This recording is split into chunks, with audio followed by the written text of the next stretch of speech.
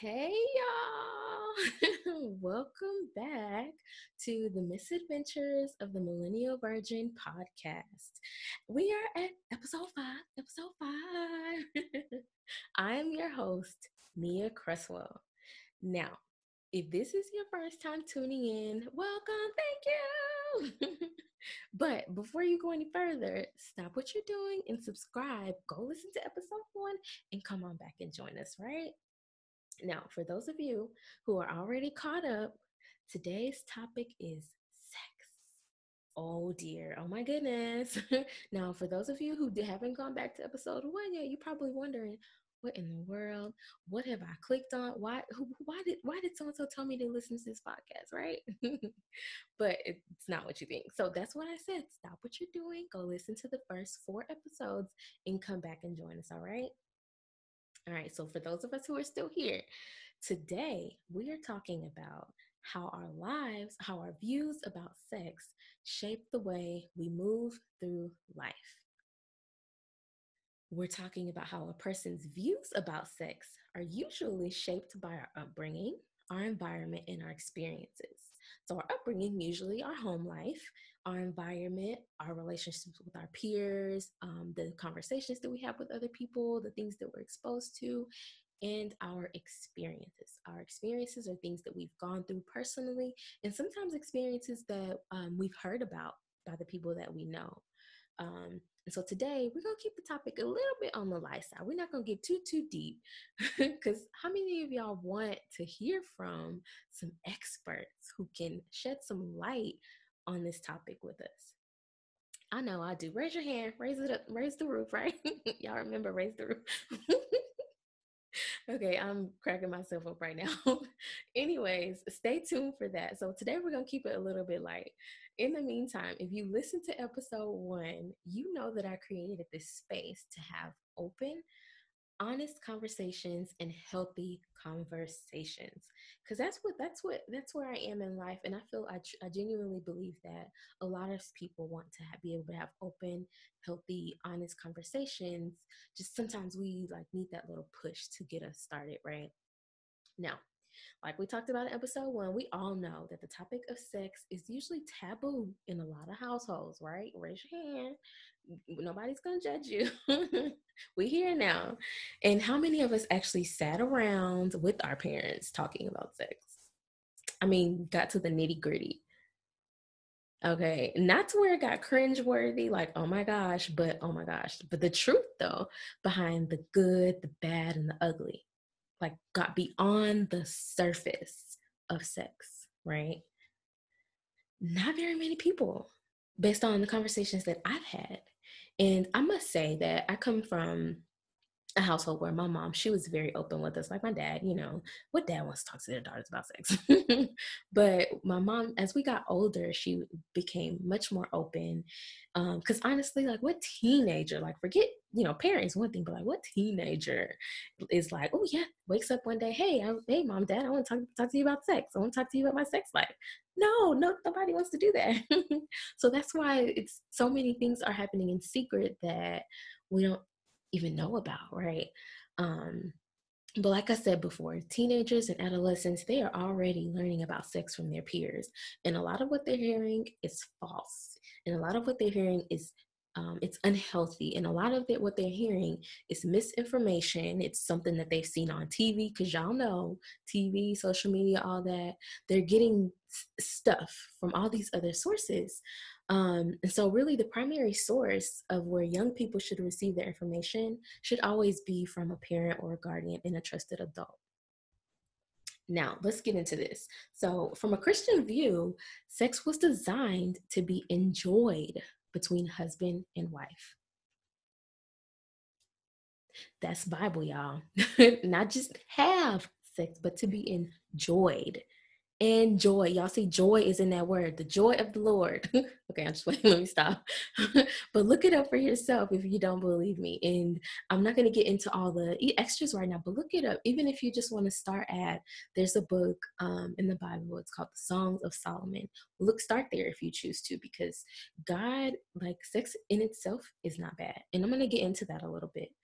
Um, But if that's the case, if it is true that God designed for sex to be enjoyed between a husband and a wife, and he designed women, wives, to enjoy sex in a particular context, just like men, husbands, how do we get to a point where we truly embrace this reality? Because there's always this thing about, oh, men, are made this way, and women, we are made different. But science, like from a science standpoint, like, and from a biblical standpoint, God made us to both enjoy sex in the right context, right? Now, particularly for individuals who are abstaining from sex outside of marriage, like, how do you get to the point where you're like, okay, sex itself is not bad. It's a beautiful thing. God created it for a certain purpose. And then decide, okay, let me make sure that my thoughts or my actions are in that context too. How do we get to that point? Well, I believe that every question that we have about life can be found in the Bible in some way, shape, or form, because from the very beginning of time, there have been issues that came up that God provided answers for. And the same thing applies with sex. Let me tell y'all, we as a society, as a whole, we have turned sex into two things. One of two things. We turned sex either into something that is sinful, something that should not be thought about, something that should not be talked about. It is just horrible. It is just gross. It's don't talk about it. Don't come my way. Or we've turned it into something that is just to be used freely without regard for boundaries, discernment, none of that. Just whatever you want, whatever makes you feel good, do it. No biggie. It won't matter. Both of those extremes can and are very harmful.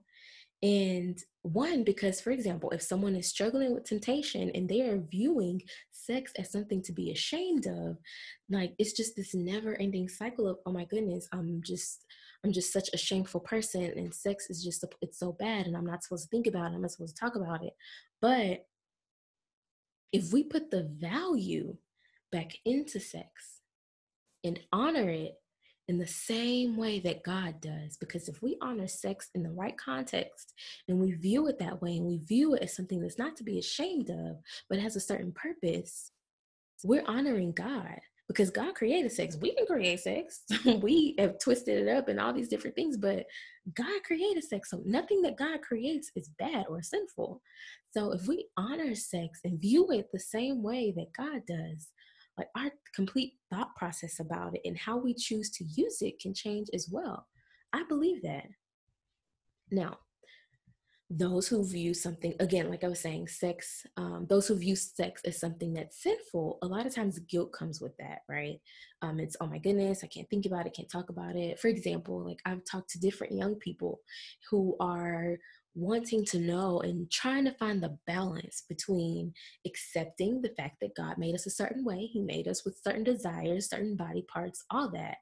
Finding the balance and accepting that, but then also learning how to channel those thoughts into the right context and wait for the right time. That's something that a lot of young people struggle with. Um, and so, again, this is not something that happens overnight. This is not just, okay, this is something I'm going to do. I'm going to wake up and I've got it all together. It's just going to be easy street. Like that song, Easy Street. Was the Annie movie? Anyway, it's not going to be easy street, but it is a process. It takes time. But it also takes a lot of prayer. Like, it may sound cliche, but it's true. But we'll go more into that in the future. But the other way that the world views sex, or has turned sex into, is the thought process that sex can and should be used freely without regard of boundaries or judgment, without boundaries or discernment. It honestly, like, if we're honest with ourselves, that's a slippery slope too. Because look around us. I mean, all we have to do is pick up our phone and see how sex crazed our society is. And a lot of it creates unhealthy thoughts and unhealthy habits. If we're like truly, looking in the mirror and looking at our actions, like, man, is this really true to who I am? Or am I just doing this because someone else is doing, or because the world says that this is something to do? Like, is this really true to who I am and who I was created to be? just look at the results of both of those extremes. Because like I said, both extremes have their own, results and own consequences that aren't healthy for us. Um, like I said, this episode was just to kind of give us an intro about sex and how our upbringing and our experiences shapes our views about it, right? And so my question that I want to leave you with is, what can we do to bridge the gap between eliminating the shame, but also inserting proper context behind the purpose of sex? That's something to think about, right? Eliminating the shame behind sex, but also insert the proper context behind the purpose of sex. How do we bridge that gap? How do we bring those things together? I want to hear from you. I want to hear what you think. I want to hear your experiences, your ideas, because honestly, this is just the beginning of the conversation. This is just episode 5, y'all. Like it's gonna like it. This is just the very beginning, and I want to hear from you because we have a younger generation who's out here, and even older people. I'm sure people who are 30 and up or whatever. And 30 is not old because I'll be 30 next year, Lord willing. But older, just everybody, like how can we bridge that gap to where we can have these conversations that will be about sex in the proper context and eliminating the shame and creating a healthy balance in all of that and a healthy balance in the conversations. So I want to hear from you. Let me know what you think. If you've had these same thoughts or these same experiences, questions, and you're wondering how can we bridge that gap. Let's work together to do that. Because together we go far. Like that's a slogan from somebody out here. I don't know. But together we go far, right? Anyways, one more thing, y'all. Y'all know that before I go, I have to insert a shameless plug for On Your Peach, right? Shameless. I have no shame at all. We are less than 2 weeks away from our second annual Back to School Social on August 18th. Okay. Second annual, y'all. It's about to be amazing. Last year was great. This year is going to be even better. This event is geared towards girls and young ladies ages 11 through 20.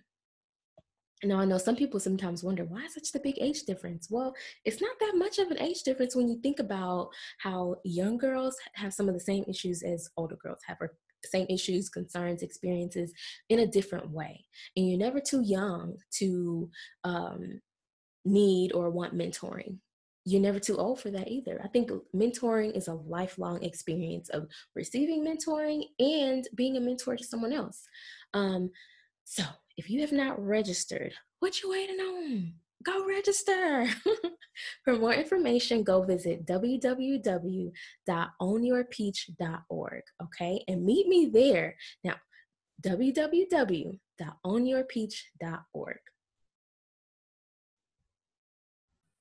Okay, so y'all don't want to miss this, okay? Again, this is for young ladies ages 11 through 20. Y'all come get your school supplies, come and join our raffle. I know that's a big thing I've been talking about a lot as far as our raffle. All of our sponsors, two of our sponsors really are really the reason why we're able to even like put on this event is Sam's Club and Chick-fil-A.